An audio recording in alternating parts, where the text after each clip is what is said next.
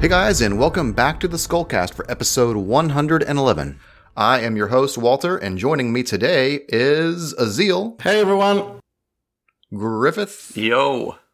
And Grail. Hi. All right, we're back. This was gonna be a big month for Berserk, because the big Berserk exhibition was scheduled to come, I think it was around nowish it would be going on, right? End of the month was supposed to be. Next week. But it got, in a week, yeah. And it got delayed indefinitely, I believe. No set date because of the coronavirus, which is a bummer. Who could have seen that coming? Yeah, I know. I was about to say, it's not like we didn't see this coming down the pike, for a while now as a possibility. They should have, done it on, volumes 17 through 20 and had Conrad be a big part of it to, lean into the virus, lean into the plague. But that's too bad because, if there were no coronavirus globally, there is a very high chance that, about a week from now, it wouldn't just be that the Berserk exhibition is happening, but I probably would have swung for some kind of whoever could afford it, Berserk, SkullKnight.net kind of reunion or, meetup kind of thing for the event. That could be happening right now if it weren't for this damn virus. Yeah, so. It's a lot of it's sad because you can imagine so many people taking off work and coming over to Japan. Yeah, I mean, I even got a new passport just for this thing on the off chance that it would be okay and that the U.S. numbers would have declined. Of course, neither of those things happened, and so it swung the other way. That's too bad. It's a shame. But we'll see what happens with that as the months go forward. I'm not really concerned about it never happening. I'm sure it'll happen in a matter of months or whatever it happens to be. So it's just a delay. So it's a bummer. The other thing is Duranki has been kind of missing in action for, it's been close to a year now. I guess it's been May or so. But the reason I mentioned Duranki, why do I mention Duranki on a Berserk show? Because Berserk's been actually regular since around that time. And by regular, I mean every 3 months. We've had a new episode every 3 months since April of last year. I saw someone point that out 2 releases in, and I'm like, I'm not the kind of person that tries to see patterns too seriously, but now it's been 4 releases, I think, sequentially. So that's pretty cool. If it happens again, that'll be 5. So that's nice. Well, it's bad news if you're the one guy who likes Duranki better than Berserk. Exactly. Damn. My favorite I guess series. I kind of see some kind of connection there. The fact that if you're going to prioritize one series, it seems like Berserk has gotten the priority seat over Duranki because we haven't seen anything for that since May of last year. So that's too bad. But some movement's happening, at least at Studio Gaga, which is nice. I think it's probably a little more complicated than that. I don't think they've dropped Duranki, so it must be a case of trying to get the assistants to get better while still pumping out Berserk once in a while, just so that people like us aren't pissed too much. But sure. I would imagine that the ultimate goal is to have releases for Berserk more often than just once every 3 months. So we'll see who it goes. That'd be great, but has not been so far for a while anyway. But it would be great if it was more than 3 or 4 releases in a year. But it seems like we're going to have to take what we can get for now. Right. Moving on. Are there any other Berserk news items I might have skipped over? I haven't really paid attention to any crowdfunding or items in the Berserk exhibition stuff. Anything new on that front? Not really. They've added some more, but since it's been postponed, it's not really worth talking about, I think. Okay, cool. Well, the main event then is, of course, episode 363, which is, there's a lot of different swings that happen in this episode. 3 different big scenes. And I'll just do a quick summary before we get right into it. But I feel like there's a lot to talk about here. After the memory in the armor, the group visits the gravesite of the branded woman, who Danan calls the Lady Medium of the Cherry Blossom. Shirke mentions that Danan bears an unmistakable resemblance to the woman. And Ged says that Flora once served under her, but she was exiled from the island because she violated a taboo. Meanwhile, Sidro is getting his revenge on the witches by attacking them from the forest, where he has greater acrobatics. Isma intervenes with help from a Kelpie who swallows a Sidro. Later that night, Guts reflects back to a conversation he had with Ged about the nature of his relationship with the Skull Knight. The episode ends as Guts sees the boy in the moonlight appear next to him with Casca off in the distance. So yeah, a lot of stuff happening in one episode. What do you guys think? Well, pretty good. Where to begin? It's lots of stuff happens. I guess. How do we go about this? Do we start sequentially? I mean, obviously, no, we usually just give our general impressions. Yeah, I think the biggest thing for me here would have to be the grave and the scene between the Skull Knight and Danan, which I think says a lot. They have an almost romantic moment. Yeah, I think it's you can even remove the way it's framed. Yeah, you can remove the almost. To me, it's pretty clearly hinting at something. The way she looks at him. It's actually very well done. I mean, Miura manages to convey it without saying anything, but I think it's well done. And even he's always staring because he's a skull face. But I think that scene's very powerful. I was just gonna say. Plus the way he stares into her eyes and goes, "I am a harbinger of misfortune." It's a surprisingly romantic moment, given that one of them is a hollow suit of armor. Yeah, for sure. So yeah, I think personally that would be the biggest moment for me. And obviously we get like the boy appears at the end. That's also a big deal, even though we were waiting for it. And Gus reflecting on what Ged told him, which is interesting because he's always Ged, so he's just stubborn. Sure, whatever you say. But at the same time, I think, it's been so many times he's been warned about this. Well, it's like, Guts, you're literally looking at a skeleton, like, warning you of your death,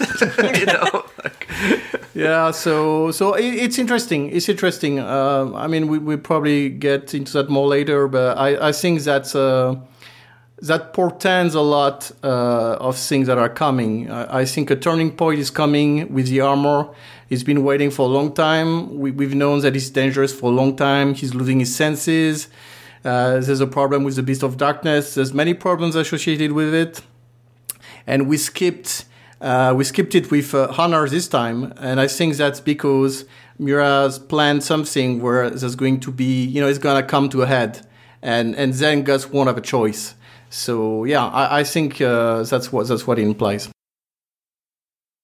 Yeah, the scene between Skull Knight and Danan was also my favorite, just because it is sort of hinting at the nature of the relationship between the two without really explicitly saying it.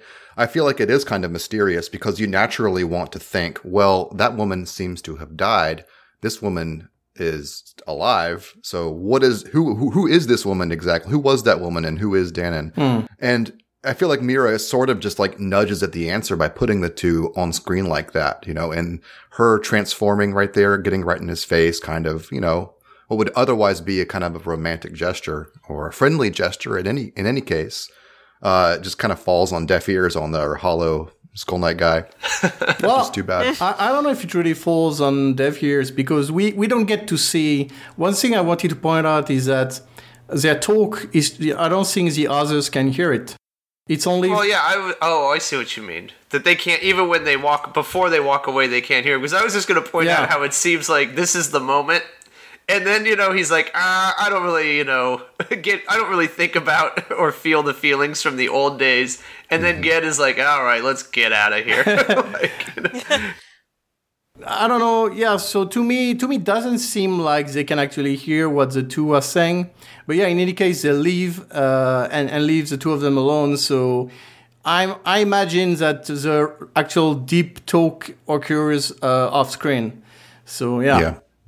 I mean, that to me kind of encapsulates what's happening in this episode, which is interesting. Like, I feel like it's clear Miura is parceling out Skull Knight's backstory. So between this last episode and this episode, Miura's given us a picture of Skull Knight before and Skull Knight after in the distant future. But we're still missing what's implied in this episode is the big inciting taboo incident itself that got Flora expelled from the island. So that's kind of prodded at twice because we see Ged mention it specifically and we see the aftermath, which is Skull Knight is basically distanced from humanity, basically hollowed out. from the man that he used to be. So we see the effect of it, but we still don't know exactly what happened. Or rather, it has not been laid out exactly so far. And personally, when I read this episode, things that jumped out to me is that Miura is very clearly arranging things, revelations, events, in a very specific order, and I think that implies that he's got a very specific idea of the sequence in which he wants the events to occur.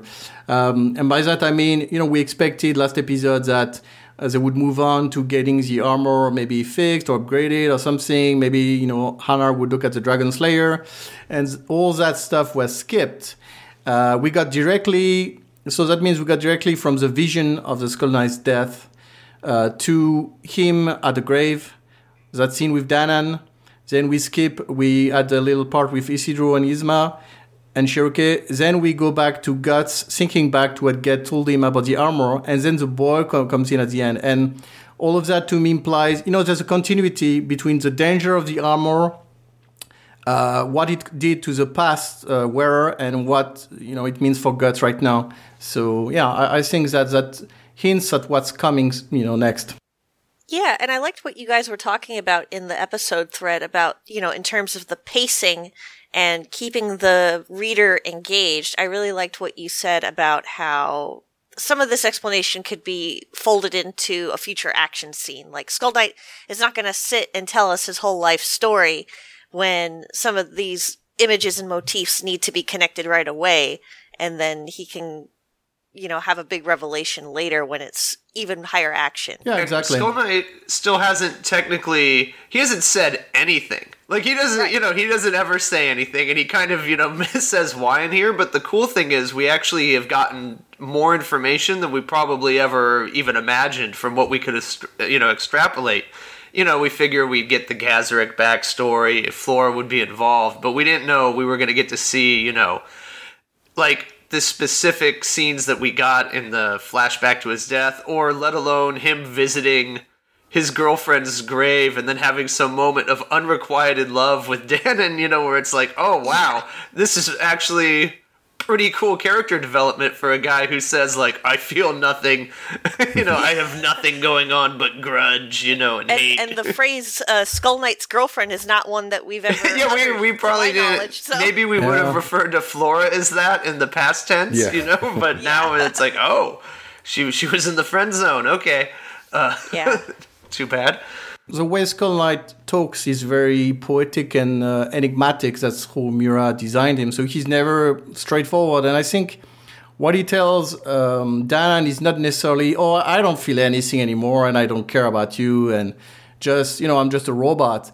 He's basically saying, he's reflecting on his, life, that bad things happened because of him. He's like blaming himself. It's a very prosaic way of sort of saying, expressing like regret, I guess, and, and like atonement. He's basically saying bad things happened because of me. I died miserably. I have no time to just bask in the, in the light of the past and those memories, because now I have only got one thing going, and that's, opposing the God hand. But at the same time, I don't think it just means, hey, I feel nothing, I don't care. It's not like that.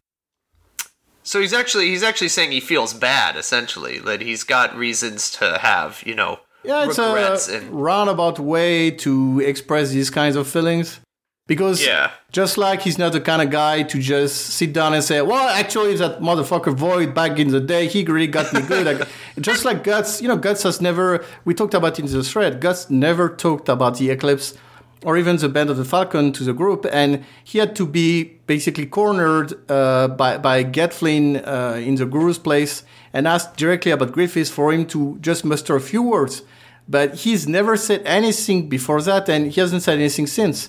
So these are the kind of guys who just don't speak much. It's kind of the silent, protagonist who's just gonna bark a few words here and there, but they're not the kind to just spill their guts out and explain everything.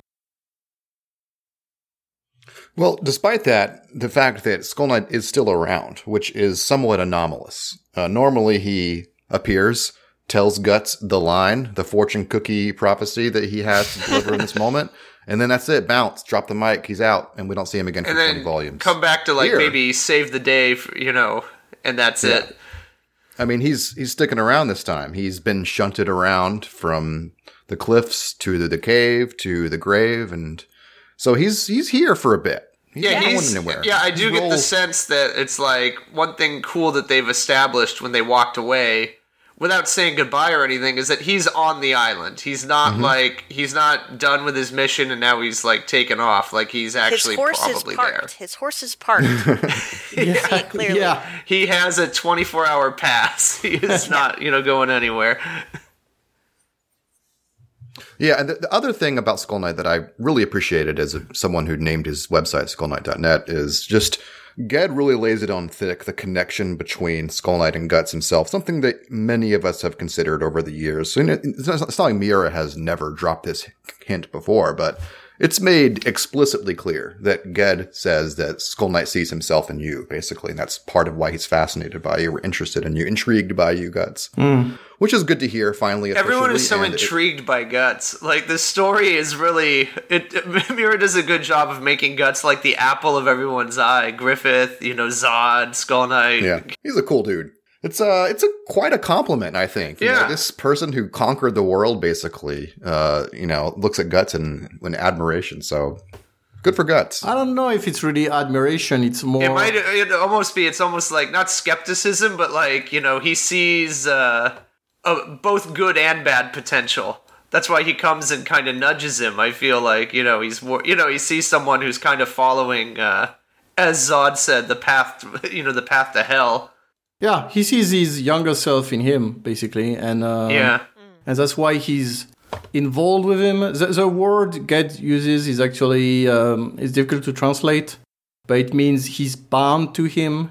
He's he's involved in a way. He's stuck with him, basically. So that means it's he just can't let go because he sees his past self and he wants Gus to avoid making the same mistakes. Despite that talk, and despite getting the vision last episode, we end this episode with Guts basically saying, like, who cares? It's always this is nothing. Whatever. I wondered about that. Like, what? I mean, I already know. I know what would get through to Guts, but, like, I was kind of surprised that he didn't have more of a reflective moment there. But maybe that's just how Guts is, right? Maybe he'll internalize how he really feels, but in the end, he relies on his sword. I agree. I think there's a part of bravado in it. Well, I like that it's in the translation as in Puella so generously provided us. He comes right out and he says it, like, thanks for the advice, but, obstinacy is my strength, Yeah. So he's basically saying, just being, like, completely obstinate and stubborn and, not letting anyone discourage him has been, like, his entire, way of getting through life. So why should he change now? So, he'll come to his own realizations that he needs to in his own time. But it's like, at first it's kind of, exasperating because it's like, I think we all trust Skull Knight, has like the best intentions for him. Right. But I think that's a really good point because up till now, Guts's drive and his instinct has guided him throughout his whole life. Yeah. Yeah, and it's the first occasion where his stubbornness is proving to be a detriment and not an advantage. It's always been... He's mature enough to acknowledge it, too. Like, it's not just something where he's yelling at people like, get away from me, or I do what I want. He's like saying, like, this is kind of my thing. I'm stubborn. Yeah. That's the wisdom that old age gives you. You realize your faults. Now that he's like an ancient 24-year-old, So. It's also an occasion for Gus to once more realize something once he's lost it. Yeah. What was I going to say? There's something interesting about Guts here. Sorry, I'm trying to find my own notes. Well, about this scene, didn't you get the sense when they're walking, you see Skull Knight at the beginning of this episode, and he's walking, you see him walking into this tree and visiting this, stone.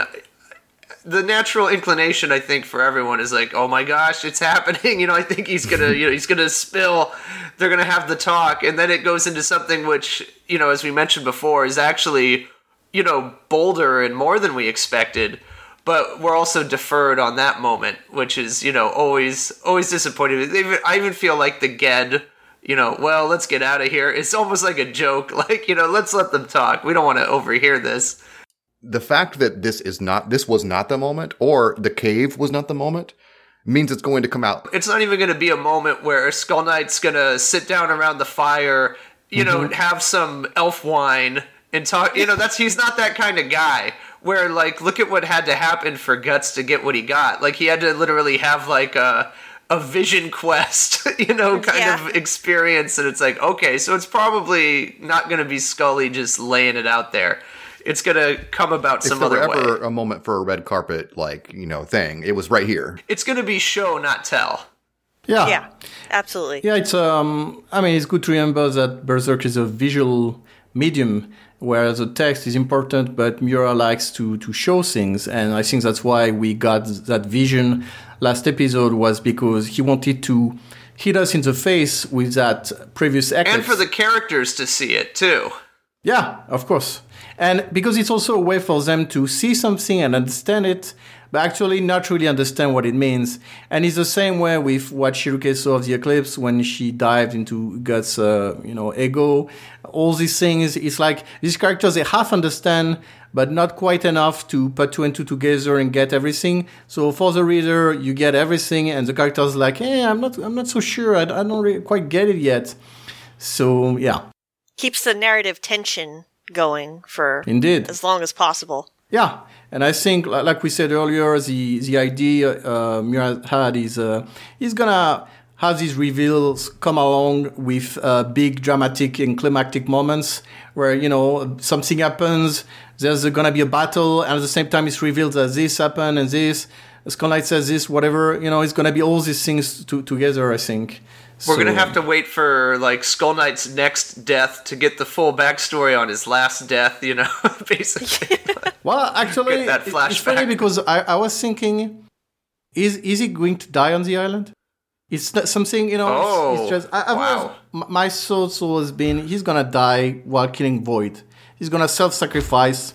But does he need to be removed from the story because he's a cheat too? That would be another aspect of if he died here. Yeah, I think so. It's kind of diverging far away from this episode, but I think for the story to end in a cool way, it makes sense if it's Guts versus Griffiths, and that means taking out Boyd and taking out the Skull Knight out of the picture at least. So maybe the Skull Knight, maybe it's gonna be a Star Wars thing where after death he appears in a film as a spirit and is like, hey, I can finally rest with my beloved.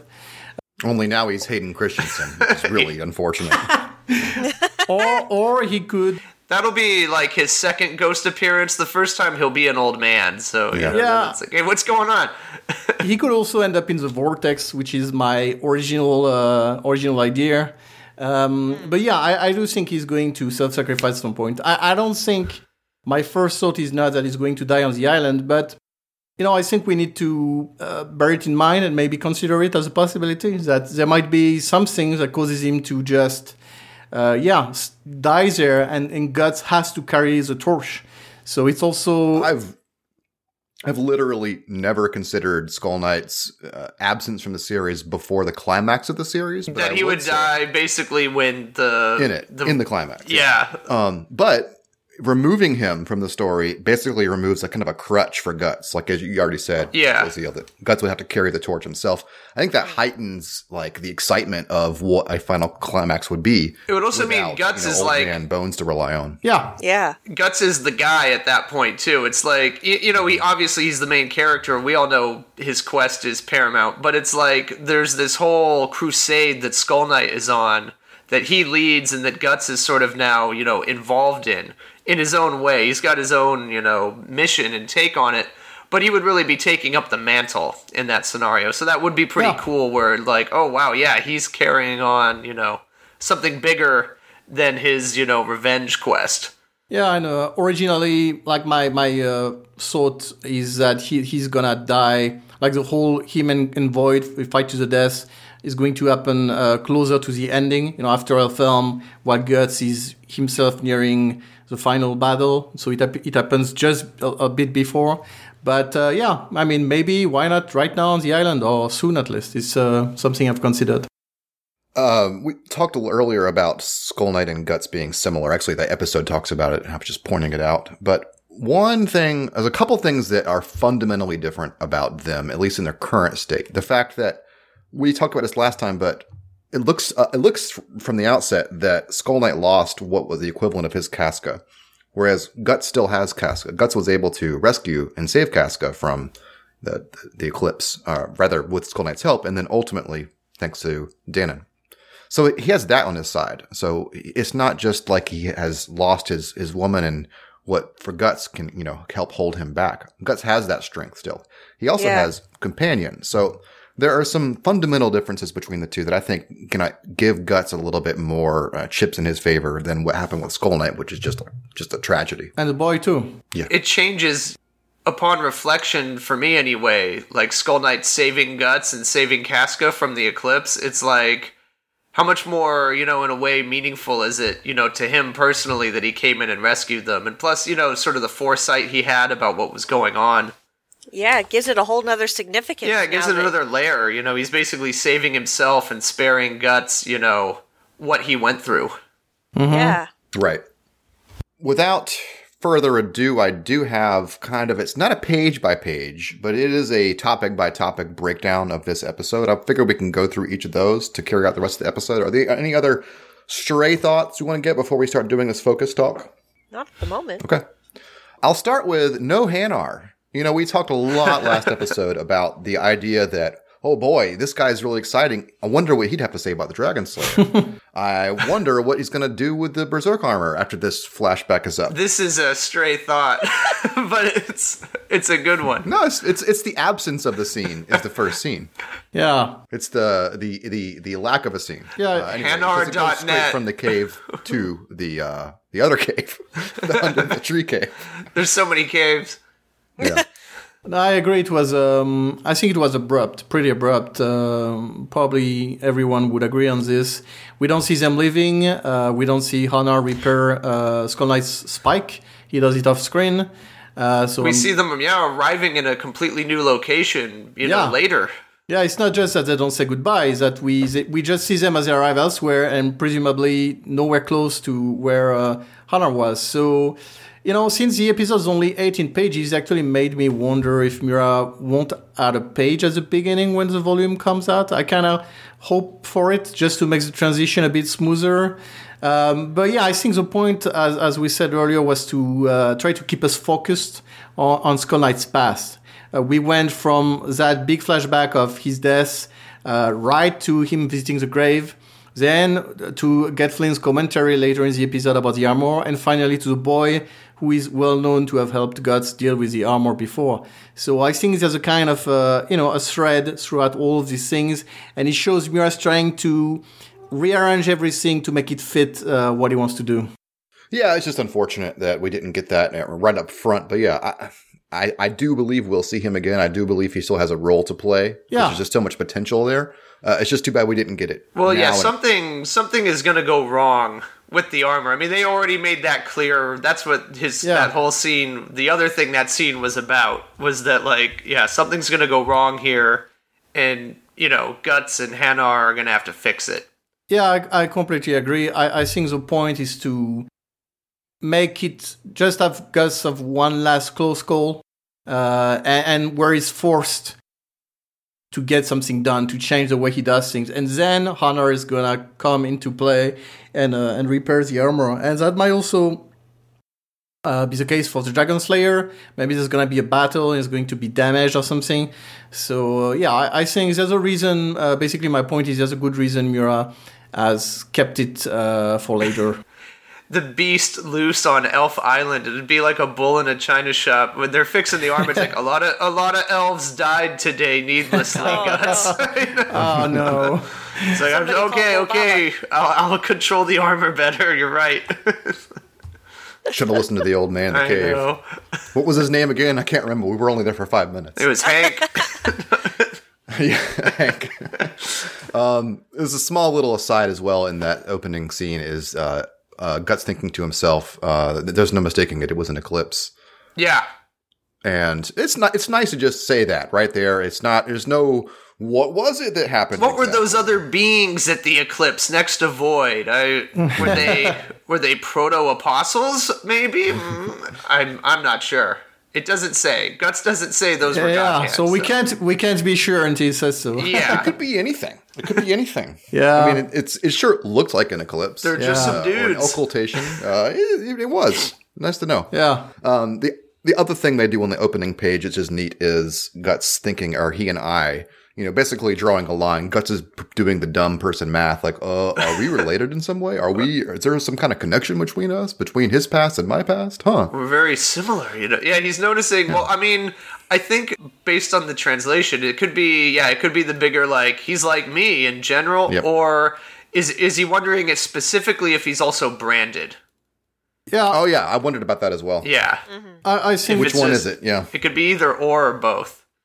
I think the implication is that he went through the same thing. That's the thing. He was betrayed, branded, whatever you want, but basically he endured the same thing Guts endured during the eclipse. That's what he's hinting at.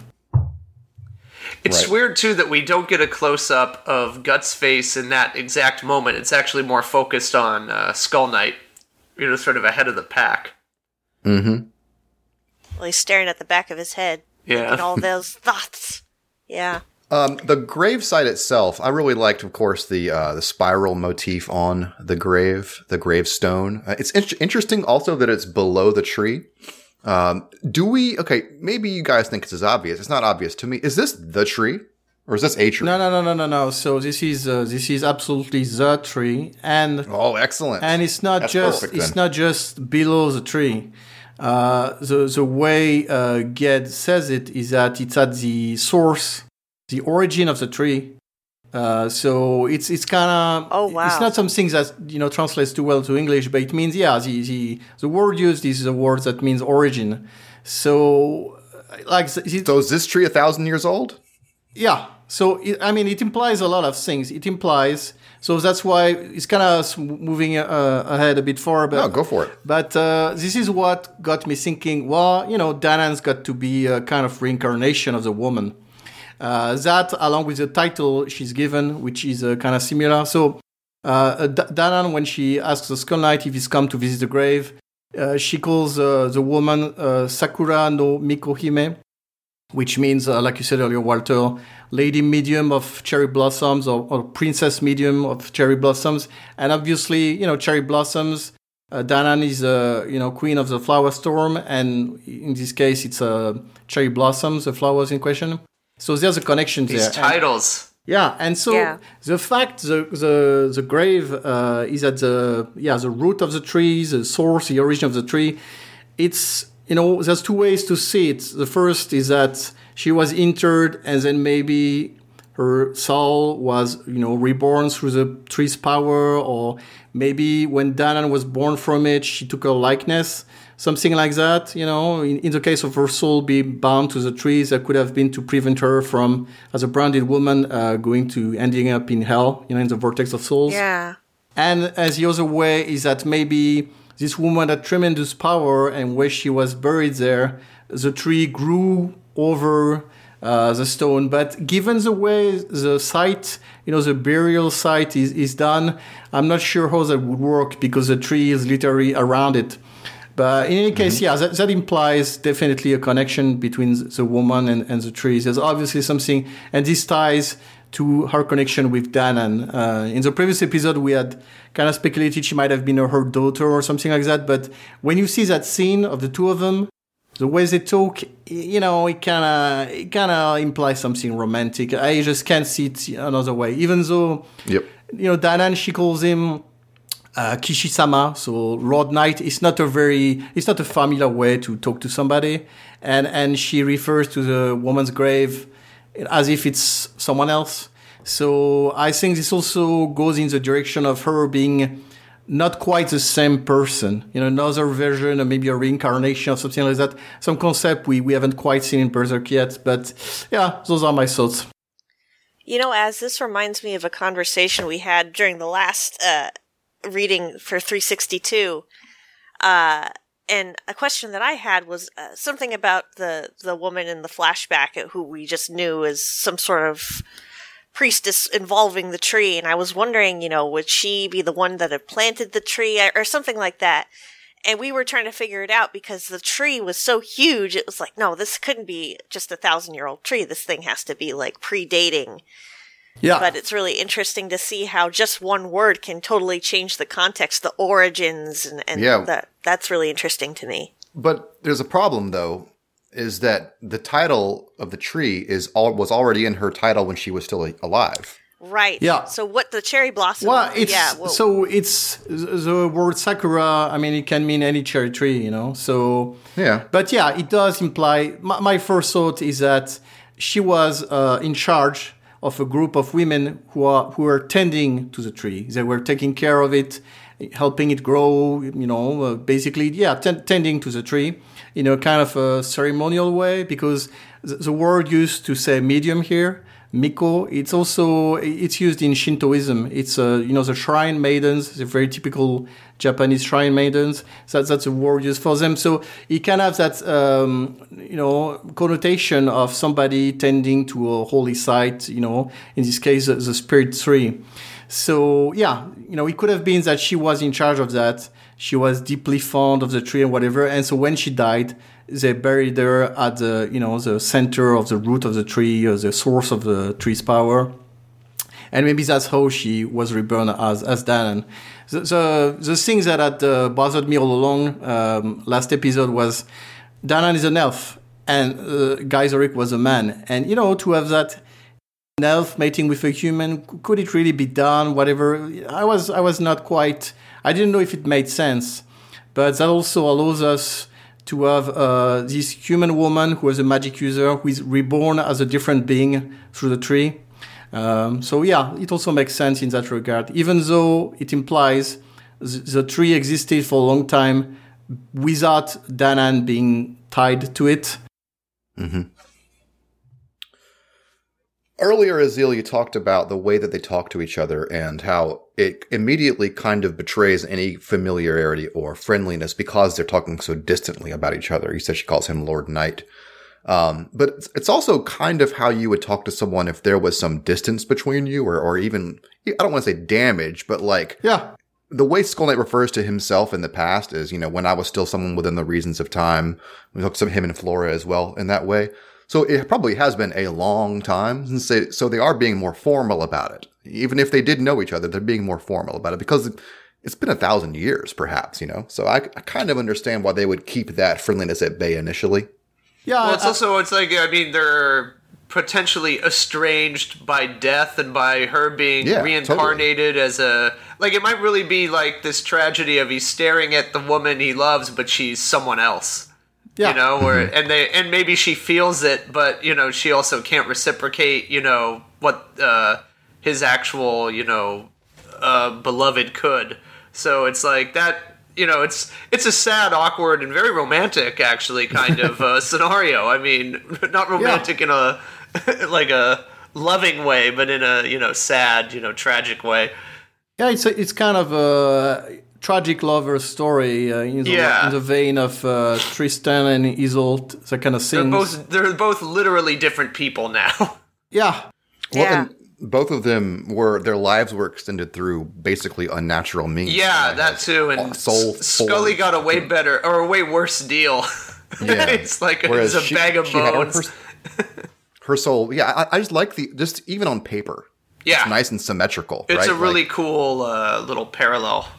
Her soul, part of the tree, a more natural thing. His soul, part of this armor, a very, warlike, violent kind of thing. Yeah, fitting, though, for their personalities, presumably. Yeah. Yeah. I mean, and that becomes very evident when you see them both on screen, that they, knowing a little bit about them, or at least surmising a little bit about them, and then seeing them both on screen, the parallels and yet the differences are so obvious. And that shot with the two of them, he makes quite the handsome skeleton, I must say. Oh, yeah. He looks dashing. Yeah. The lighting is very dramatic. I always figured him be a little taller. I don't know how tall Danan is. He's not as tall as I thought he'd be. Well, he's pretty tall, man. He's pretty tall. Yeah. Yeah. Sure. She must be really tall, too. Yeah, Yeah, I think she is. Yeah, he's taller than Guts. So, that's, I think he's like a head taller than Guts. If it like scrolled down, you'd see she's actually levitating there using her her powers of flight. So I can float too. One other small thing is the gravestone itself. We've seen that pattern before, marking the outside of the island. It's a little bit different, I think. It might be the same, but I haven't really done a cross compare. But it's a spiral, and the fact that that Flora once served under her, they use the term medium. Whenever I think about spiral, guys, I don't know about you, but I think about Flora talking about causality, and I wonder if the spiral itself is merely supposed to be evocative of a Celtic design, and that's all it is. Or if it really does supposed to represent like a tapestry of causality or something. Well, so I don't know. Spirals, they have a signification in Berserk, which is they're related to magic and that kind of stuff. So obviously there's what Flora talked about. There's also the Vortex of Souls, which is a whirlpool, a spiral. There's spiral designs that made up the barrier for Flora's house. There's a spiral seashells that protected Isma's house from the sea god, which her mother had fashioned for her. So we know that it's a symbol associated with magic. It's one of these things, that have power. It's also the stones that guard the island, that prevent people, turn them around. Those have these kinds of spirals. One of the witches has a spiral-shaped barrette in her hair. I wonder if it's a barrier keeping her soul there. Maybe that's what the barrier part of that would be. Yeah, I think that's a bit like speculating a bit crazily, but maybe. In any case, I think it's a symbol that has power. That's for sure.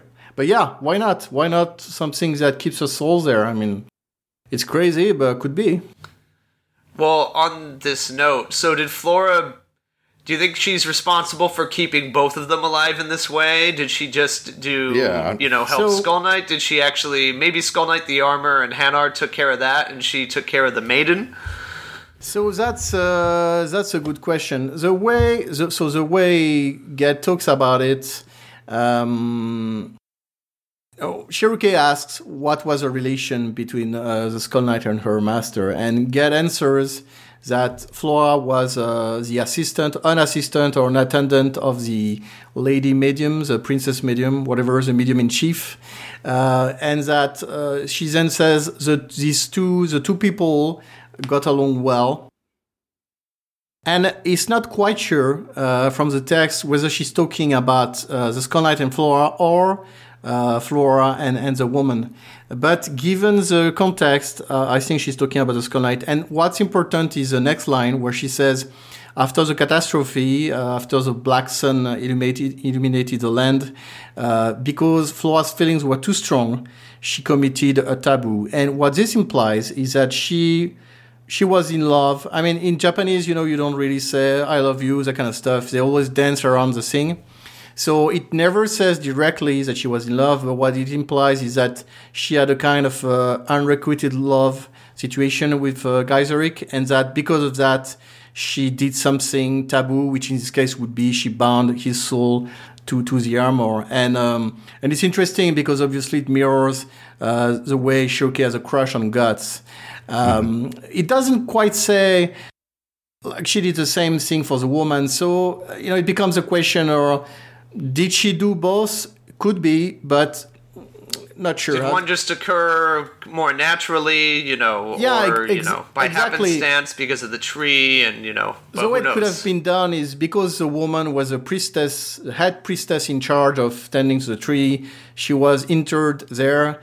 And naturally, through a process, whatever, in her affinity with the tree, her soul was reborn. Or maybe another being, the elf, which was meant to be born from the spiritual tree, was born with a likeness. It could be a thing like that, but which happened more naturally. Whereas in the case of Geyserik, clearly it's 100% unnatural. It's like he should have been, dead and going to wherever, and they forced his soul and kept it imprisoned in that armor so he could stay around.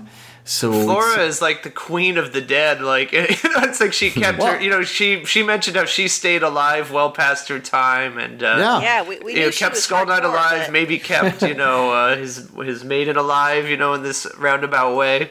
Yeah, because the thing is, Gad and everyone else, they're on an island where time flows differently, so they have an excuse for staying being alive.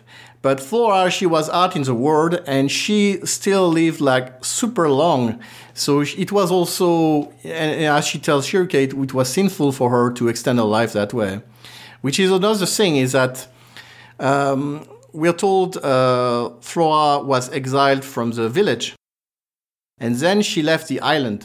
So the question is, she might have been able to stay on the island if she wanted to live a secluded life, kind of like the Volvaba does. But she decided to leave the island. So the question is, why did she leave? Why did she go into the world? And also, I find it interesting that as a woman who was herself a medium or someone, working under the, lady medium of the cherry tree, she found another spiritual tree to take care of. And she lived there all her life, presumably. And that's the one where we saw her die. So I think there's a connection there again from, having tended to that tree and finding another one and taking care of it. Yeah, to me, that was the answer for why she left, was she had something to protect and help raise.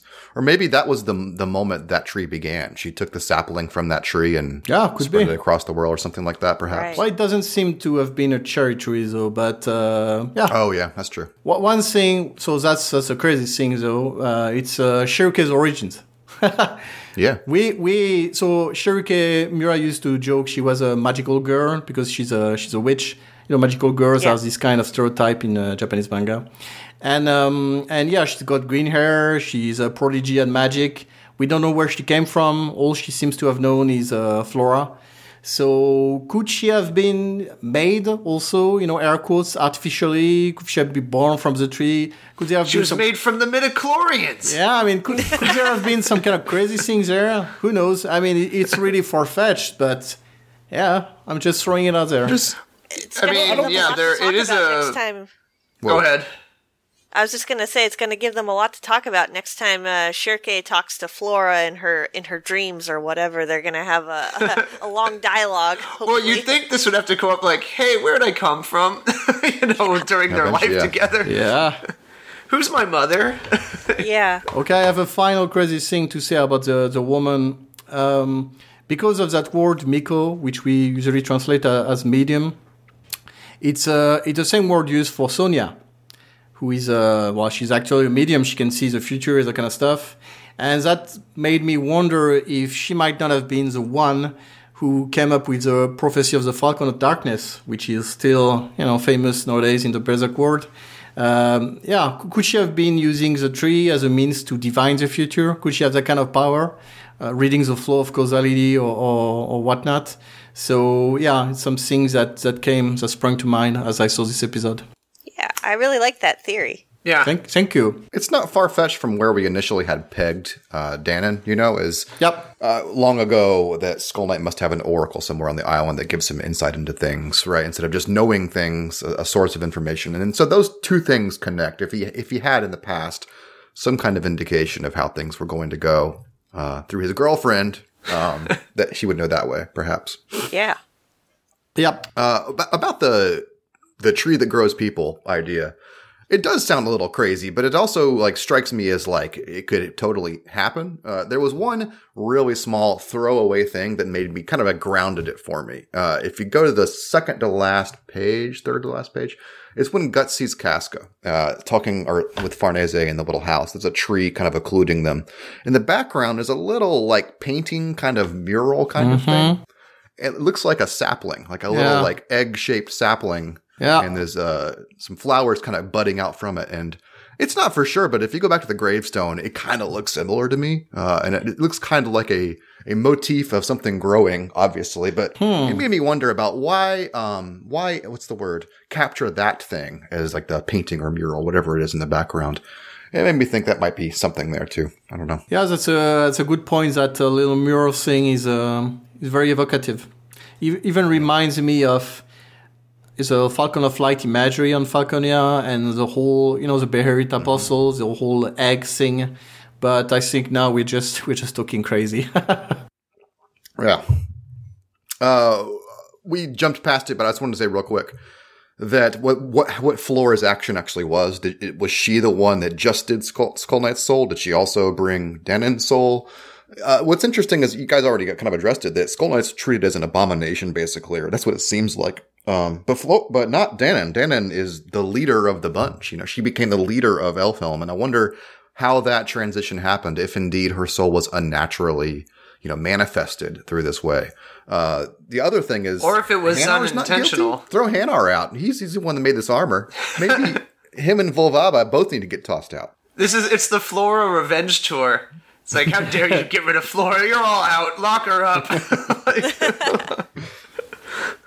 First, that's why I'm not convinced the way she was reincarnated or whatever was unnatural. If that's what happened, I'm not sure of that, because it might have been an accident. Yeah, I think it might have. I like that idea. It might have occurred naturally, and I also think so. This is Elfhelm. It's not like Getflim Helm. So it's not like, what are they going to do? Are they going to toss the, Sovereign of the Flowerstorm out of the island? I don't think so. And the same way, they've got their village, but they don't have dominion over the island itself. And I think one thing I forgot to mention is that the fact Danan can transform into a human form might lend credence to this idea that she was once human, whatever. But yeah, my point was that she has some sort of human soul in her, her spirit tied to her. In any case, Hanar lives in his cave. The great gurus have nothing. Even actually, when they come to see him, it's like, why a guy like you comes here?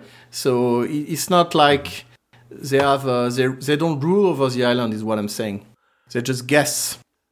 I just like the idea of like a sweaty, feverish Flora like telling Hanar, you put him in there, put his soul in the armor. I'm gonna bury her right here under this tree, and she's gonna come back and watch. She's got dirt on her and a shovel. She's got it all planned. Yeah, she's like just trying to bring all her friends back to life in different ways. Yeah. Like rushing. I do like the fact we had mentioned when Volvaba was talking about Flora, saying, "Oh, that girl."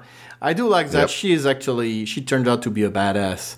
She's the bad girl. She's really the bad girl, and it's funny because there's actually I'm going ahead a bit, but when Ivarla catches up with Shiruke and Mola and everything, she berates her, saying, "Oh, you kidnapped my Shiruke." She says, "My Shiruke, you kidnapped my Shiruke," and she uses a slang that's related to motorcycle gangs. In Japanese, so it's it's a super cultural thing where it's not necessarily easy to understand when you don't know Japanese culture, but basically she uses a lot of words related to that, some kind of slang. She says yoroshiku, but with different kanjis that sound the same. There's a whole little motorcycle thing going there because of the broom ride. She's riding on a broom, right. So and she's treating her like she's some kind of delinquent. So it reminded me was what we were talking about with Griffiths back then, with Skull Knight and Flora being like the bad guys of the island, that kind of stuff. I found that funny. Yeah, she rode off on her Skull Harley. She's like Dr. Frankenstein. About Evilira, I think from a long time ago, I think it was either you or Puebla had said that Evilira speaks with a different dialect, a northern Japanese dialect, kind of like a country bumpkin dialect. No. So Puck speaks with like, he often uses regional dialects, but Evilira, she speaks like, how to say, a New York young chick. A city girl. Yeah, a city girl style. So she's a hip chick. They're all bumpkins. They're all uncool. They're all stupid. She's that kind of character. So she's always, doing these kind of things. And it's it's been like that since she was introduced, but it's the kind of stuff that's honestly like it's just for the Japanese audience. As Westerners, it's like you need footnotes for every line to understand it. So yeah, it's kind of lost on us, unfortunately. Yeah, pretty much. Yeah. So may as well turn things forward. I could probably talk about SK and Danan for 30 more minutes, but we should continue with the other 14 pages of this episode. Yeah. There's a line of this we didn't mention. Obviously, when he talks about his miserable end, he's referring to the way he died. But the part where he's like talking about how he's a harbinger of misfortune or disaster, I think it's also. I find it interesting because every time he appears to Guts, it's also to warn him that bad things are coming. He comes where the bad stuff is. So I also found it's a pretty cool reflection on his character, that he's that kind of guy where when he comes somewhere, bad things follow. And of course, it makes sense, again, within that romantic context, you would say so to Danan as a kind of, fucked up. But I do like that. I thought that was nice. Wanted to mention It's a hell of a way to say hello after everyone's sort of acknowledging, the truth about their characters. Guts is stubborn. I'm the harbinger of misfortune. I'm Mr. Bad News wherever I go. But we leave the couple and below the tree, and Shirke is pulled away by Evilira, who finally caught up with them, and because Isidro is causing mischief up on the island, and so they transition over there, and we see that Isidro is really good at knots. I don't even know how he managed it so quickly, but he really literally, you see him, he just, as he flips over, he's, I guess, tying the knot. Pretty impressive.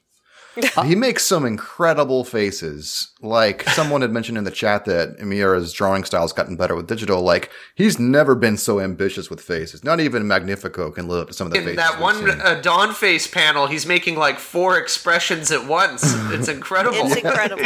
It's incredible. I really enjoyed it. Yep, that's pretty awesome. But yeah, wacky antics in the forest and quite adept already at bounding about in the trees. So good for him. But getting his revenge is what he's doing on when he first met up with the witches and they beat him with sticks. Now he's finally getting his moment. Also, it's worth mentioning that he is the one who kind of was bugging them in episode 344. So they ganged up on him and beat him with sticks. And now he's taking revenge on what he did originally. So it's made more funny that way. Vicious cycle. Yeah. It's also funny. I'm not fast forwarding too fast. I just wanted to mention the fact that when Shirke is reflecting on why her mistress was evicted from the island, like what was it that she did? We see Isidro being carted off, in handcuffs, basically. It's also a funny parallel between the two things. And the elves as well, they've got these little elf guards, and it's it's funny because you get the idea that, like we all always knew, Puck when he lives there, he was just goofing off and bugging everybody all the time. He's himself part of a gang. It's the elf, the bad crew among the elves. Yeah. Well, before he was plotting with Magnifico to take over, before they got there, and now that we're here, he's sticking with Isidro. As the emperor here. Yeah. I love that he uses the elves as like his throwing stars, and cool. weapons. I didn't expect that. Yeah. And that they are completely complicit in his mission. One of them says Erufu Dan, and it's a word for bomb. So it's actually the same counter that Miura uses for guts bombs, So we saw Isidro throw them before, and now he's throwing elf bombs, basically. So yeah, I thought that was pretty funny. And I like that they just like plop on their faces. Yeah, the faces they make. He keeps throwing them too. There's little side panels where he keeps throwing them, like Kuka's face as well. Yeah. Meanwhile, Molde is over here. He's cracking up every time you see her. She's laughing at the happening. So. Well, of course, she's also the one that brings about his weakness. Oh, yeah. Make some pause. His fatal flaw. Yeah. What do we make of Isidro's antics here? There's a line about because it's the forest, he's really in his element here. someone who has previously been associated with fire because of the knife that he was given, but I think this is his element. He seems to be it's the monkey thing. You know, yeah. Right. Yeah. There's actually a funny thing about the monkey lines. When the first pictures of the episode came up, we could see the title, but I could make out the first kanji and not the second. And it's the same kanji that's used for jumping fish. So I was like, damn, what's got TV? And I tried, and I saw, I was like, God, it kind of looks like monkey, but it couldn't possibly be that. And it turned out. That's a joke for like 6 people, right? That's not something that most people would think is as funny as us. So, yeah, it's just, I was like, okay, well. But, I do think, so it's interesting because it takes us back to the Bar-Utes discussion, the mysterious element of weight. And the way it's presented is that, it makes people gloomy. It also controls heaviness. It controls the darkening of the skies, that kind of stuff. And when we first saw the forests, because that's where the elves live, and that's where the chaos happens when they first meet with all of the elves. We are told that it's Bar-Utes don't get along well with that place, so that's why the gravity is lesser. And so there's a connection here between lightness and heaviness that's both literal, something is heavy or light, and figurative, in this case, being frivolous, not taking things seriously, or being grumpy and gloomy like Honora and the dwarves. And what it implies is that because Isidro is this kind of character, like Molda, who's doesn't take things very seriously, he's got an affinity with that place. And that's why he managed to so quickly become adept at moving super fast and, doing all these low gravity fighting techniques, if you can call them that. Yeah, it's not a mistake either, but the fact that we talked earlier about Bar-Utes gathering in the dark, deep places, whereas here that the trees on Skellig are some of the highest places and the most furthest away from where Bar-Utes would gather. So yeah, it makes sense they'd be concentrated there. Mm-hmm. Beyond the funny aspect of it, which there's lots to say. Like when he says dynamic and stylish packing. And he uses English words. It's reminiscent of wild and joy and exciting. And I think it's on purpose from Miura. I'm not even sure what these references are even about, but it's definitely a reference. And there's like the monkey connection. But yeah, putting all that aside and the Star Wars stuff, sorry. I think this will come to play a role in the future whenever crisis occurs and fighting goes on in the island. And my thought specifically is that in that environment, Isidro would be able to take on enemies that he normally could never touch. Including, you can fight an apostle, basically. Exactly, including an apostle. And so that's pretty much what's going to happen here, I think. And the same goes with Isma. Shiruke remarks that, wow, you managed to tame a Kelpie. That's a pretty dangerous thing. And she's like, oh, yeah, and I think, you take one of these lower apostles. I don't think, even if they try to bum rush a Kelpie, I think they're gonna, get their money's worth. So, I do think it hints at future developments that way, where the kids will be able to take care of themselves and participate in defending the island or whatever goes on. I also think it's an early tip of the hat of what the island can bring to bear if there is like an attack. It's a joking way of doing that. But it's also, Miura's not really revealing his full hand yet. He's just showing what the kids could do, right? He's not showing what the gurus can do yet. Yeah. So I think it's just a small tip of the hat that like, if there is an attack, this is the kind of thing that could happen. Mm-hmm. That's going to be a big reveal if it happens. Yeah. Well, it's also showing, I like that it's giving like, it's almost a rock, paper, scissors aspect to Isidro's abilities versus like magic users. Because, they can't match him physically in this environment, even though they're, technically far more powerful with their magical abilities. But, he's got Shirke dead to rights here. He's finally going to, get the best of her. And, it just, of course, doesn't work out for him. And he gets thwarted, yeah. It's just part of his character to be thwarted, but yeah, it's still his moment in the sun. I do like that he makes a joke at some point that she can't even see his after image. And that's a very typical thing in shonen manga, like, Dragon Ball, where they move so fast. The opponent they mistakenly strike like the empty spot where their image still lingers. So I think that's, that was pretty funny. Among other things. I also like when he's distracted by Molda momentarily and Shirke does her vine attack.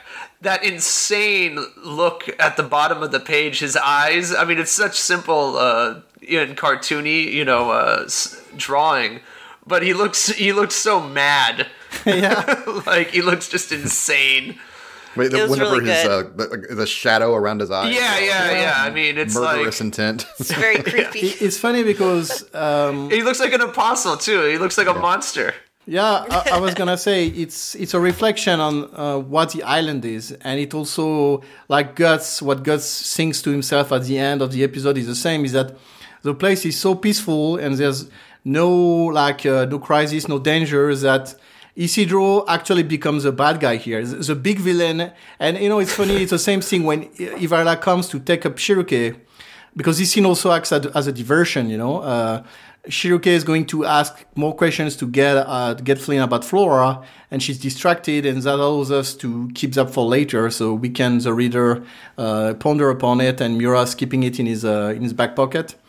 And what was I gonna say? And yeah, she comes, and it's like there's a big deal, a big catastrophe, and that big deal is just Isidro basically harassing the girls and showing their panties or whatever. So it's just goofy.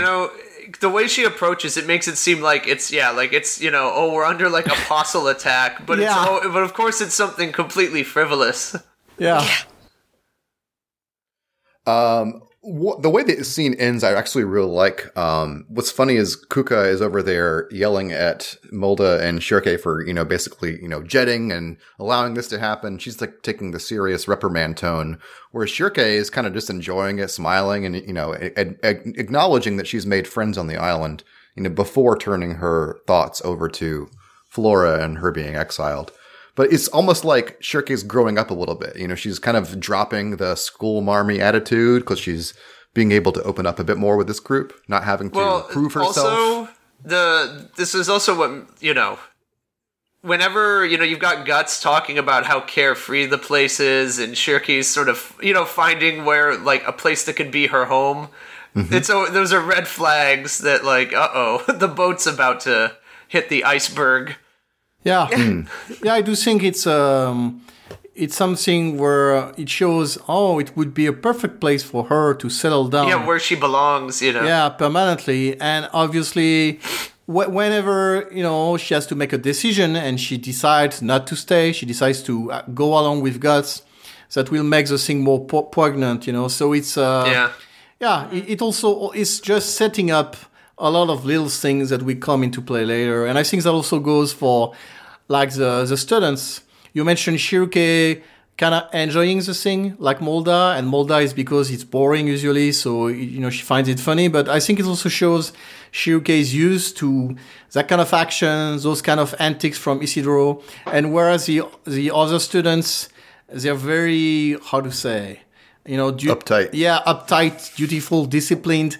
They're not used to this kind of stuff. And I think this shows that if trouble happens, they'll have, they won't be able to adapt to it without help. And that Shiruke could be the one to actually, lead them towards that. Yeah, marshal them into something to use their powers usefully. Mm-hmm. Yep. Instead of getting defeated by a monkey. Yeah. Yeah. The way the scene ends, Shirke thinking about Flora, it made me realize that, we got the memory of the armor, that told us Geizeric's past, a moment of Geizeric's past. And we heard a little bit about, through the grave and what Danan and Skull Knight meant to each other. Like, a missing component here is like Flora's memory or Flora's recollection of what happened. And we've already been introduced to diamonds possibly being another avenue into Flora's insight. And I wonder it would be proper if Shirke to ask Flora, like, what happened, if we get to that moment, if they have that conversation. If Flora could be the one to actually spell out a little bit about what she did. Could be. I think she shed some light on it, but probably not like a long explanation. I would imagine it's gonna be another tidbit. I don't think Miura is going to satisfy us and have like an info dump where we'll get everything at once. I think it's gonna be a little bit here, a little bit there, and then like the main thing at some point, and then a little bit more, a little bit. I think it's gonna be scattered around. I'm officially giving up on info dump theorizing. Yeah, like next time it looks like Skull Knight's going to say something important. I was like, we're going to have a scene cut. Next episode. Yeah, it's also to keep us on the edge of our seats, Yeah, absolutely. I mean, we're in for the long haul, so I think Miura knows that he needs to keep us guessing and keep us, even after 30 years, thinking what's going to happen next. So it's good strategy. Well, it's not even completely. It's not just delayed gratification, but he also gives you these unexpected wrinkles along the way, like what we got with Danan in this episode. Even like sort of the detail of the flashback in the previous episode. Those were not things I was necessarily. Those aren't things that we'd previously theorized or extrapolated, so maybe some of that obvious stuff about Skull Knight, Miura even thinks, oh, why do I need to tell them that? Let's give them, something new. Let's give him a girlfriend. Yeah, let's give him, what about his girlfriend? You didn't know about her, did you? It's like... No, that's a really good point, because it shows that even now, Miura is throwing us the occasional curveball. Yeah. Oh, yeah, I keeping always us guessing. To not only meet my expectations, but go a different direction and surprise me. That's kind of been like the theme of reading Berserk episodically for as many years as we have, is like the fact that we can still be surprised, the fact that we don't see every punch coming, because he does often take the series in different directions or different wrinkles that we didn't expect. I mean, just this episode, honestly, the conversation we've had with Danan, her being a potential, like, kind of like a natural parallel to Skull Knight, I think that's pretty incredible and not something I really thought about before. So, pretty cool. And even stuff like Isma being able to befriend a Kelpie, I mean, that's just minor and it's like whatever, but couldn't have predicted it. I hope she rides that. Oh, the Kelpie. She said goodbye to the Kelpie. I was hoping she'd be riding it over to Serpico. They could saddle Maybe up. she made some other friends. I'll tell you what, I bet whenever something happens, we'll see Isma attacking with the Kelpie, and Serpico will see that and be like, oh boy. He'll have that little bubble where it's like, with a sweat drop on his... Yeah, I was going to say it'll have the sweat drop, basically. So... And it's when you look at this scene and what it sets up for Isidro and Isma, then you look at Casca when she fought the dummies and she was like, hey, I still got it, I'm rusty, but she's still good. And it's, again, you see a continuation where it shows, okay, these guys, they can do this, she can do this. Maybe next episode we'll see Serpico, training for one panel doing something. And then when you put them all together, it creates a backdrop for something adds up. Yeah, and something to happen, and then they can all rise up and figure it out. So, I think it's... I like to point these little things out, because sometimes you see people in threads or whatever, so like... But, when you pay attention, it's Miura setting things up in order to achieve a specific result. Well, it's tough to keep a satellite view when you get an episode every 3 or to 8 months to realize that it's all part of one big tapestry.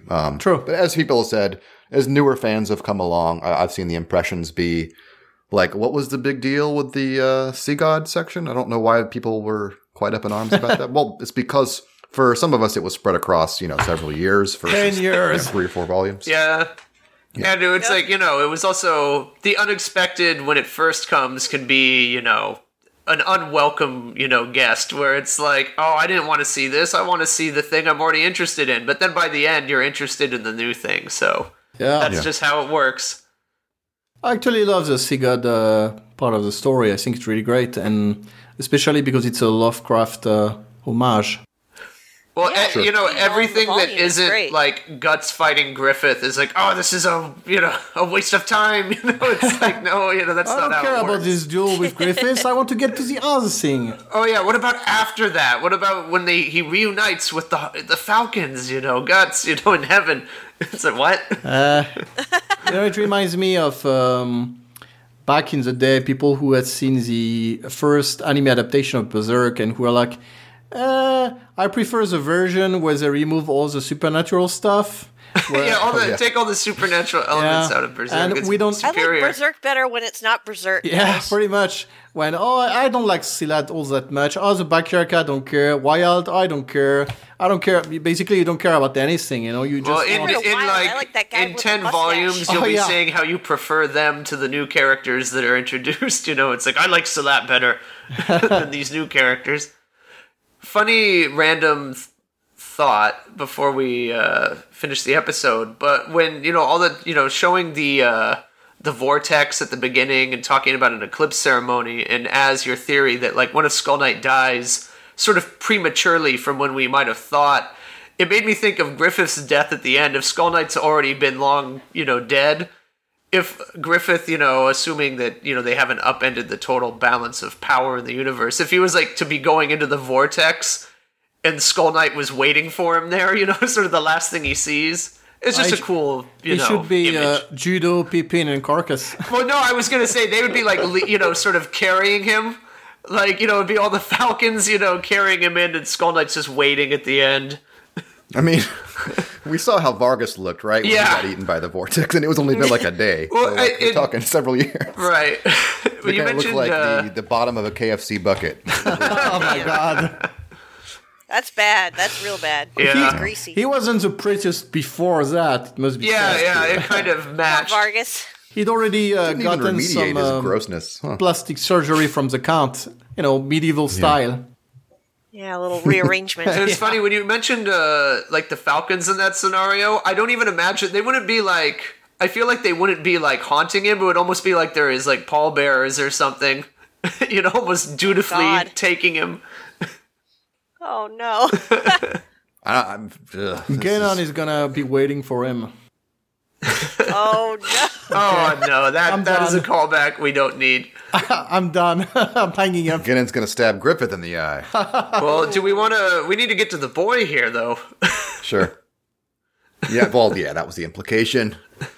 The boy appears. So here we go. It's not like Did we this talk? wasn't- Did we talk about the Karma Fire line before that? We scooted right on past it because we kind of talked about it earlier. I'm happy to talk about those pages. I like that little scene. So yeah, after Shirke thinks about why was Flora expelled, and that we transfer over to Guts, who's thinking about a scene that he had with Ged after they were leaving. They went in different directions after the gravesite. And Azil, you have the closest association with the translation so far, so you could kind of summarize that for us. Yeah. Well, so Guts, how to say? Ged asks Guts if he's acquainted with the Skull Knight, if they know each other, and Guts is like, not really, but I owe him I owe some debts to him, but he's just, he just appears, abruptly tossing some words I can't understand well, and he's basically lightly complaining about the Skull Knight. And God explains that This guy's not a good friend. This guy's not a good buddy. Well, it's not so. It shouldn't be misconstrued that Guts doesn't like him. There's no enmity between them. But it's just, Guts in general is a pretty. They don't go out for beers together or anything. Yeah. It's sort of what he's saying. Well, the thing. Do you know what it reminds me of is Judo and Guts in the bar in Volume 8 when he's asking him about Casca. So what do you think about Casca? She's a someone good to have behind you in a fight. Yeah. That's not what I meant. What are your true feelings? Yeah, it's Guts is just like that. He's a vulgar, straightforward guy. Doesn't show his emotion much. He's basically a 1980s action hero, silent guy, grumpy. He looks like Stallone at the bottom of that page, actually. Oh, really? So, what was I saying? Ged's asking about the nature. Are they friends? And Guts is basically saying, he just says some cryptic shit and then he bolts. We're not really, but I do owe him, for saving my life a couple times. And Ged Flynn explains that he, like what we already know, he doesn't exist in this world. He doesn't seek like humans because he himself has been something else for so long. He only has that very deep grace and grudge and endless rage that makes him, move. And so that's something the Skull Knight also references. Grace and grudge, that's very difficult to translate. These two words, they are opposite words that mean one is a very positive thing, so it's like grace, gratitude, benevolence, and the other one is a grudge, resentment. And I think that's a reference to the way he died and what he felt at the moment of death. So it also... Do you think is it kind of like an equivalent of like a holy war kind of thing, where it's like what's the word? Holy war, basically. Like it's a grudge that he has, and the grudge itself is so epic that it has become like esteemed, basically. Yeah. I took it as being like sort of you know how Skull Knight, I mean, we discussed the way he speaks earlier, that he's sort of this, you know, so poetic in his words and everything, that he's both this like larger than life, benevolent kind of figure who helps Guts, but he's also driven by hatred and rage. It's sort of like the two extremes. He's not someone that like has a casual mode. It's like these, you know. All or nothing guy. Yeah, he's either a paragon or he's, you know, sort of like a demon, you know, in battle, you know. So it's like, it's something like that. But yeah, I didn't think of it in terms of being like both, you know, two sides of like sort of a holy war. But that's cool. That's pretty cool. Yeah, I don't know about the holy war thing. I think what it implies is that he's got, like you mentioned earlier, he's got only extreme emotions left. He's got, you know, it's like the way Guts, you know, he always sees the last sight of his right eye. You know, he's always got it burned into his brain. You know, Casca being raped by Femtos, that kind of thing, it haunts him. I think it's the same kind of thing where the only thing he feels is that endless grudge against them, and that maybe thankfulness or deep sorrow or regret for what he's lost, what he had and what he lost. And of course, and something new that we didn't know before is the endless rage aspect. Because, you know, the Skull Knight, the way he talks, the way he moves, he's not berserk, he's not Guts, you know, he's not like he's more cold. Yeah, he doesn't grit his teeth and just, you know, he's not like that. So to have that, you know, Ged mentions that endless rage aspect was very interesting to me, because it also ties him more to Guts, makes him related in that aspect, and shows that, yeah, his death must have been ignoble, you know, pretty horrible. So, anyway, they move on. They say, you know, that must be why he's in...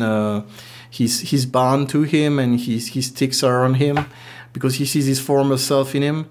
And then Ged warns Gus about the armor, because Gus says, I don't want to be told to do what to do by a guy who I don't even know if he's alive or if he's croaked, you know. And if he's croaked, he uses a very vulgar word for death. That's the funny thing about their connection, is that Skull Knight, you know, he's full of endless rage, but he also stands on formality with the way he talks, you know, with everything. And Guts is the complete opposite. Yeah, pretty much, yeah.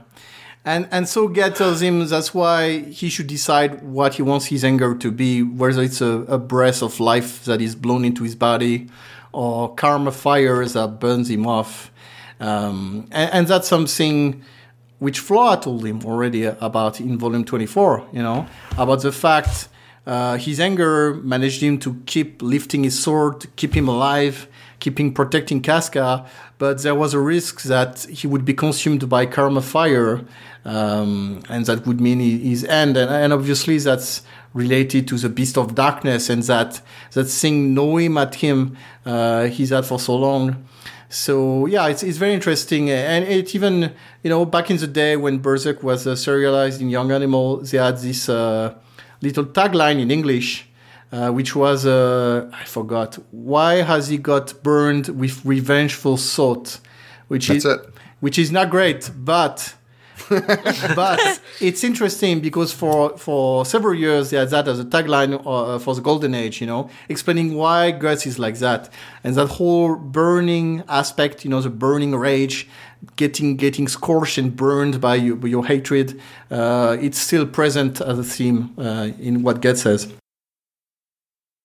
Yeah, it's nice to get Karmic Fire back in the saddle, but yeah, it's been a constant threat, right? And the Beast is a manifestation of that, basically, of his past coming to haunt him and his life being fueled by rage and anger. And yeah, God's basically saying, which path are you going to take? Are you going to become consumed by this anger and let it basically destroy your existence or purify your existence to one of rage, which is what Skull Knight is? Or will it continue to be basically a crutch that props you up, which is kind of how Flora characterizes it in Volume 24. Yep, exactly. So again, when you look at that, to go back to what we said earlier, the Berserk's armor, a theme, Skull Knight's death, his regret, the fact Guts was warned, but he's stubborn, didn't take it into account. That menace of Karmic Fire, you put all of that, it starts making a motif, and I think it all points in a direction where there's going to be one last close call, which forces Guts to change the way he's handling the armor. Yeah, and I wonder what it's going to be that he'll be able to make a choice. You know what I mean? I'm just trying to slot that into my head about how that'll actually play out. This is the guy who, when the chips were down, he's like, "Yeah, give me that armor, put that on me." Yeah, you know what I mean? Yeah, he seems like the kind of guy that's just going to reach for would it be as significant as him killing somebody that he doesn't mean to? Yeah, I guess what's gonna click in Guts' brain to make him change his ways? I don't know, because the path he's on right now, I don't see how it would change. I guess Casca and the boy are the thing. Yeah, right? That's the thing, the unplayed card so far. It's got to be Casca and the boy, and that brings us back to the boy, of course. I think the boy came to the island to help his parents, like he always does. It's interesting that this time he came to Guts first. Since Femto has been incarnated, the boy has always come to Casca first, and this time he comes to Guts. And I do think he's going to find a way to help them, get back together, make Casca surmount her problems.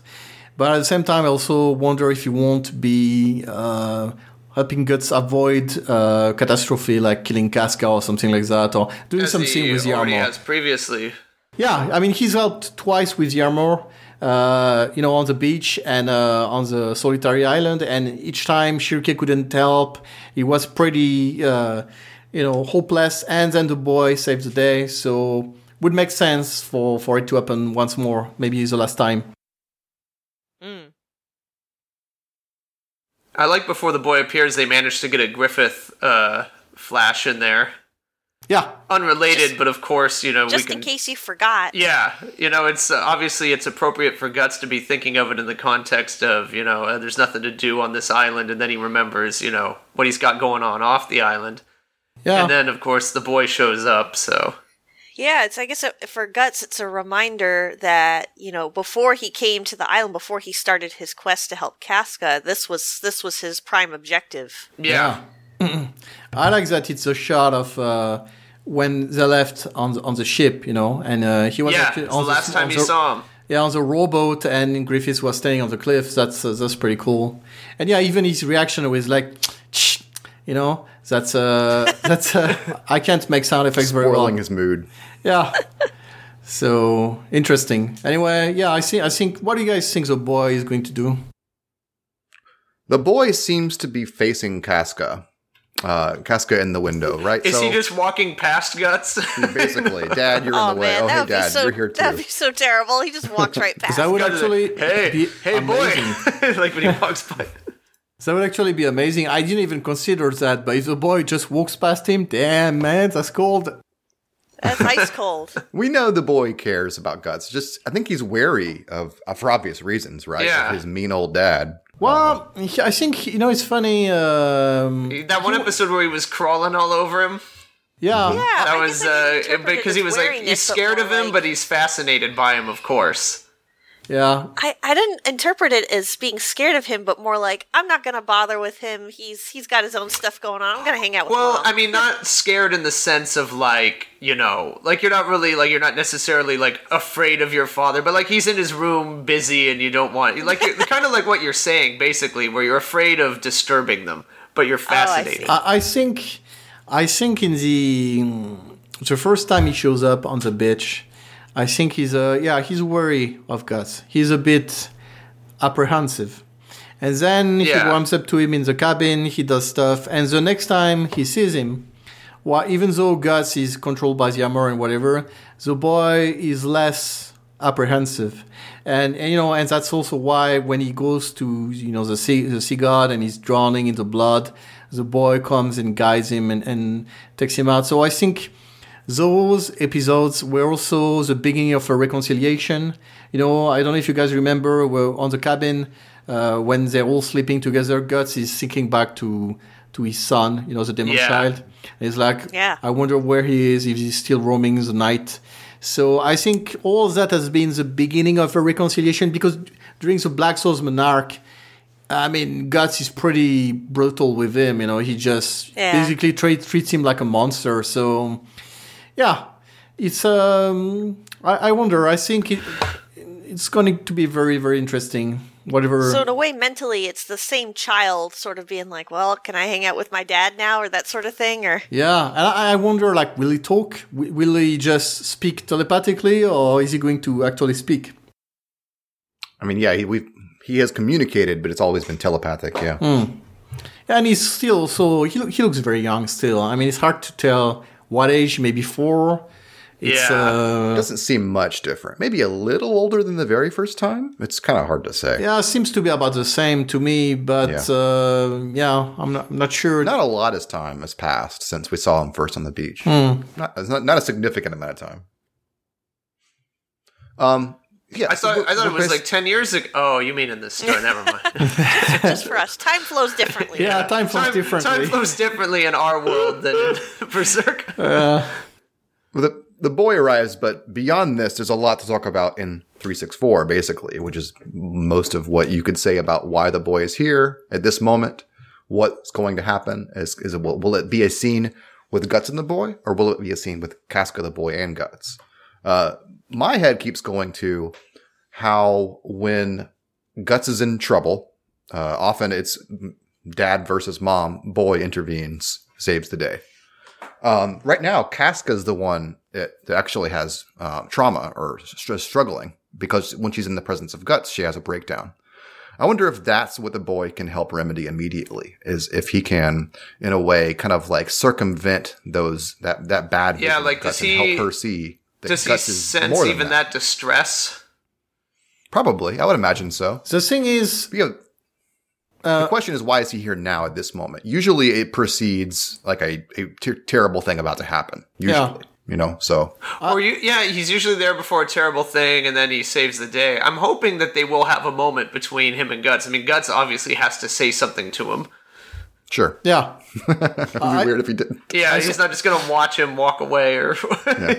I think it's going to be both, where he starts beginning of repairing the relationship between Casca and Guts, and then shit happens and he has to save the day, specifically take Guts out of the armor or something like that. Or maybe even something bigger, like show off the true extent of his power, which would then cause others to be like, who's this guy? What is he doing? But what makes me wonder is... when you see that shot of when Casca sees Guts after training and he's covered in darkness, you could think like, maybe the boy can try to dispel that image in her mind. But it feels like it's already what he's doing with the Berserk's armor, but it's because he's removing the art of the armor from controlling Guts' mind. So it's kind of different here. He's dealing with trauma. She's having like panic attacks because of her memories. So I'm not quite sure of how he's going to be able to fix it. Magic. Well, I was thinking about it because the last time, speaking of that scene where he's crawling over them and then he falls and it forces Casca and Guts to both catch him and they kind of embrace. Mm-hmm. And, everyone very, obviously was, oh, look, they're like a family, and it's like, and maybe in a very, natural, non-magical way, he can kind of give her peace, and make her comfortable with Guts in the room. I mean, that is a possibility. I don't want it to be where, like, he has to be with them for them to be normal, but maybe that can at least start something. I'll tell you what would be really helpful is if Guts just lost the armor for a little. Yeah. Yeah, like take it off, man. So many occasions of Guts without his armor from their days in the Falcons. Take a bath, see him, dude. You know, like at the bonfire of dreams, in the hollow of the tree, by the waterfall, in the encampment after the escape. There's so many little moments where they were together, you know, and the armor, that Berserk armor kind of like is a foreboding thing to have in that scene. We just trying to remember. Yeah, it's like he's scared. It's like he's keeping it on in case something happens. I know. I'm with Griff. He needs to take it off and take a bath or something. Well, no, it's like you're already saying, oh, there's nothing to do on this island but, you know, practice. And it's well, okay, we'll take the armor off for a minute, you know? Yeah. Azil, you were the first one to say it. Like, you and I were talking about this episode before it came out, and wow, it'd be great if Hanar was like, hey, loan me the armor for a little bit and I'll see what I can do. Yeah. And then Guts has to be without it for a little bit, which makes it easier for he and Casca. That would be great. That didn't happen. It didn't happen. Yeah. You know, even before that, when we first saw, I think it's at the end of 358, that she sees him covered in monsters, apostles, whatever. The first thing that sprung to my mind at the time is like, it's a black swordsman persona that's causing her this reaction.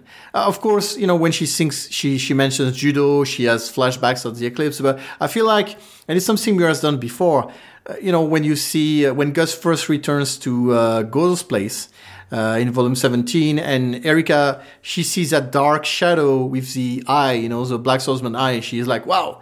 And then she sees its Guts, and her face changes from apprehension to happiness, joy of seeing him. And I feel like that black swordsman thing, it's a way to reflect on it. Just like Guts, you know, when he falls down in the sea and he says, you know, I replace my, you know, cut off arm with this, you know, artificial arm, but it's not something, it's not an actual replacement. It's just a tool I use to crush things. But it's not something it can use to hold on to what he loves. Yeah, exactly. Very, very poetic. Thank you. And so it's the same thing here. I feel like remove this thing, let go of your sword, try to be, you know, just be a normal guy. That's going to help. That's going to help versus being, you know, dressed in black and looking surly and, yeah. Take off the Batman costume for a minute. Yeah, pretty much. So I do think it would be cool if the boy was like, well, remove this shell and let's try it and do something. Well, yeah, because it's like, you know, if she sees him in this different context, you know, the boy's like, come on, I mean, I'm the ultimate wingman. I'm better than a puppy here. Get that dumb armor off. You're going to look like Mr. Mom here, and it's gonna totally change things. Trust me. He's going to get the makeover. We'll get you all cleaned up. We'll get you shaved. Oh, wait, you never shave. Have his hair combed down. The other cool thing to think about in this next episode is, like, will Casca detect the boy? And how will that happen? Yeah. We've talked about this a lot since Casca came back. You know, that is a weird thing, is before, it's easy to depict someone that's not in their right mind having sort of otherworldly abilities, but how will that translate to her consciously? Where she's like, what's this feeling? Right. Is she going to intuit that the boy is nearby and be drawn to him, that sort of thing? Like before she was unencumbered by rationality, and now it's like she's going to be like, whoa. Yeah, what's going on? We've talked about it before. I mean, we've pegged it as it's a maternal instinct in addition to the perception of the brand. So it has like a signature, and she knows it as the mom. That it's two things combined that allow her to detect, that's my boy. That's not just a ghost nearby. That's my boy. I wonder if that perception will still exist. That's or if is it even a conscious thought, or is it just the power of feeling where it's like, you know, but now it has to be translated into some sort of conscious thought. I think will she be the one to reveal it? Yeah, I think we're going to see her feeling something, being like, what's this? What's this sensation? And then, without quite understanding, she'll go out and try to find him. And you know, and then she might see him and Guts, and I don't know. Oh God! Be like, get away from him! Yeah. Yeah, from there, it's or her heart will melt. You know, let's hope for that. But yeah, probably the get away from him. If it's Guts related, it's going to be bad. If it's the boy in the middle and Casca and Guts on either side, it's not going to be a great from her perspective, you know, because the boy being near Guts, she's going to have to find a way over that hump. Well, yeah, I think it could actually be, like, that's a great scene you just described. Her on one side, the boy in the middle, Guts on the other, and then both of them slowly walking towards him and meeting in the middle, that kind of thing. That could be a way for Miura to visually depict her getting over her fear of, her traumatic memories. Mm-hmm. Yeah. Or maybe in his presence, the boy can, make her see the old guts, and for a moment they can talk. Yeah. That'd be nice. But I mean, hopefully he'll be able to leave some of that fairy dust behind Sure. even when he has to go. It'd be a real pain if it's like, well, the boy always has to be in the room. Well, I think talking, period, will be a step forward for them. Yeah. But yeah, will Casca know who the boy is immediately? Because that's I get kind of fuzzy about what she perceives concretely as Elaine. There are certain memories she remembered very vividly that when Casca was not in the driver's seat of her own consciousness, she was in the back and Elaine was the driver's seat, right?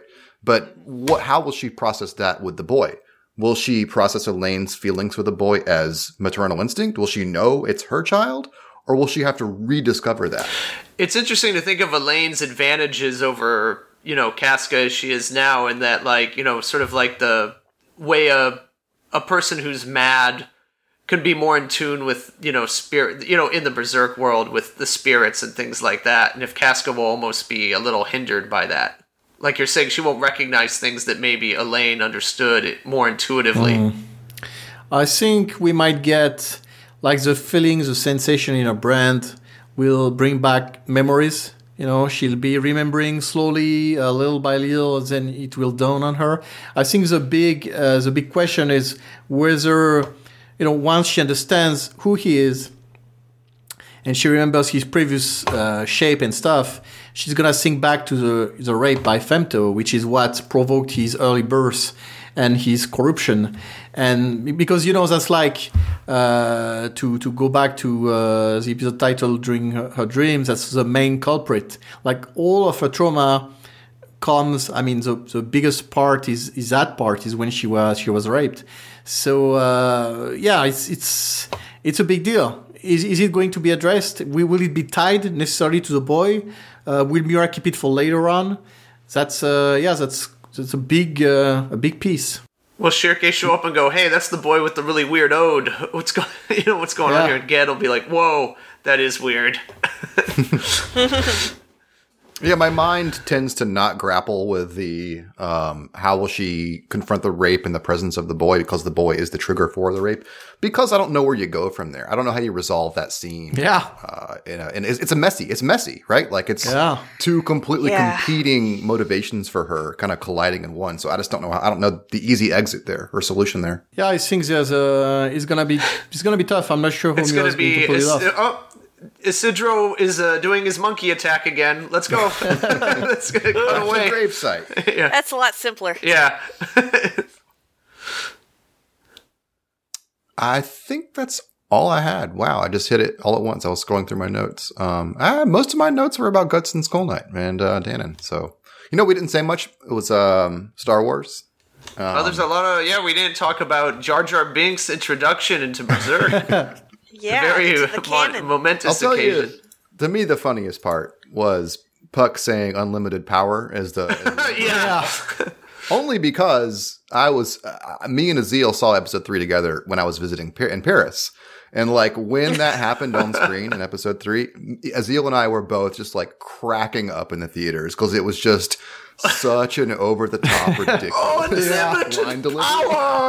It's the best part of the movie. That movie is so funny. Clearly, Miura thought it was funny too. Otherwise, he wouldn't put that line in there. Actually, so it's funny because the whole thing with Puck has appeared as Yoda, as kind of the master of Isidro a few times. And it's funny because if you remember, he's done the whole elf dimensional style school of fighting with Isidro. It's been years now for us. It's been 20 years.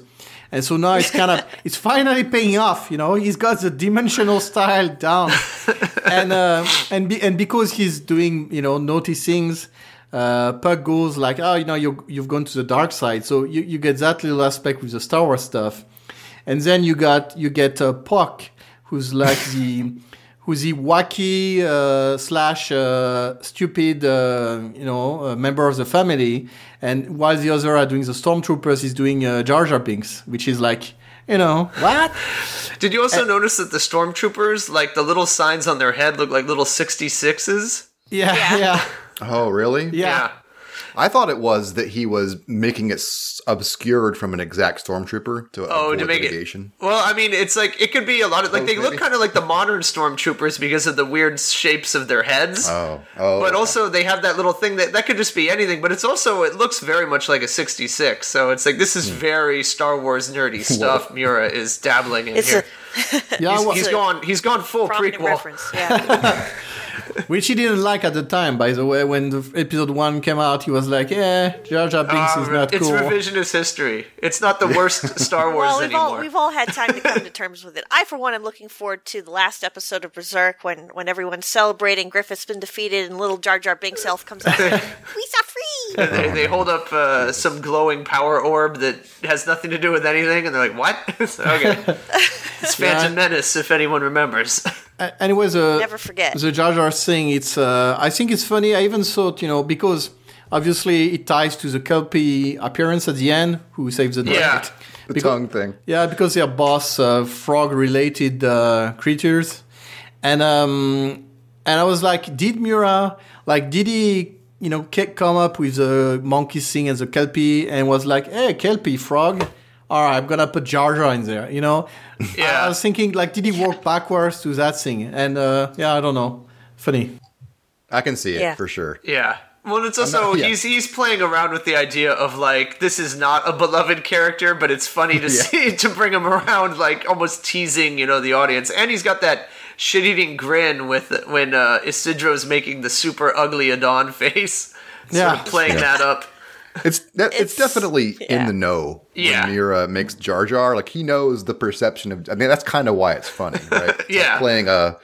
Yeah, and it's why he's Puck is introduced as being a moron from the beginning. When all the others are doing their cool pose, he's messing it up, everything. So it also makes sense that he's messing up here as well. I don't have much else to say on this episode. I guess we'll be back in possibly April if that 3-month idea proves to be true. Then why not April. Why not February? That'd be great. I'm not going to turn down February. It's just always better to be pleasantly surprised. Yeah. In any case, the next up for our podcast will probably be Volume 24 Reread. We'll be kicking that off in a few weeks. So look forward to that, unless we get surprised by 364 in the next few weeks, which I don't think so, but maybe. Until then, thanks for listening, guys. Bye-bye, everyone. Thank you. Bye-bye. Bye.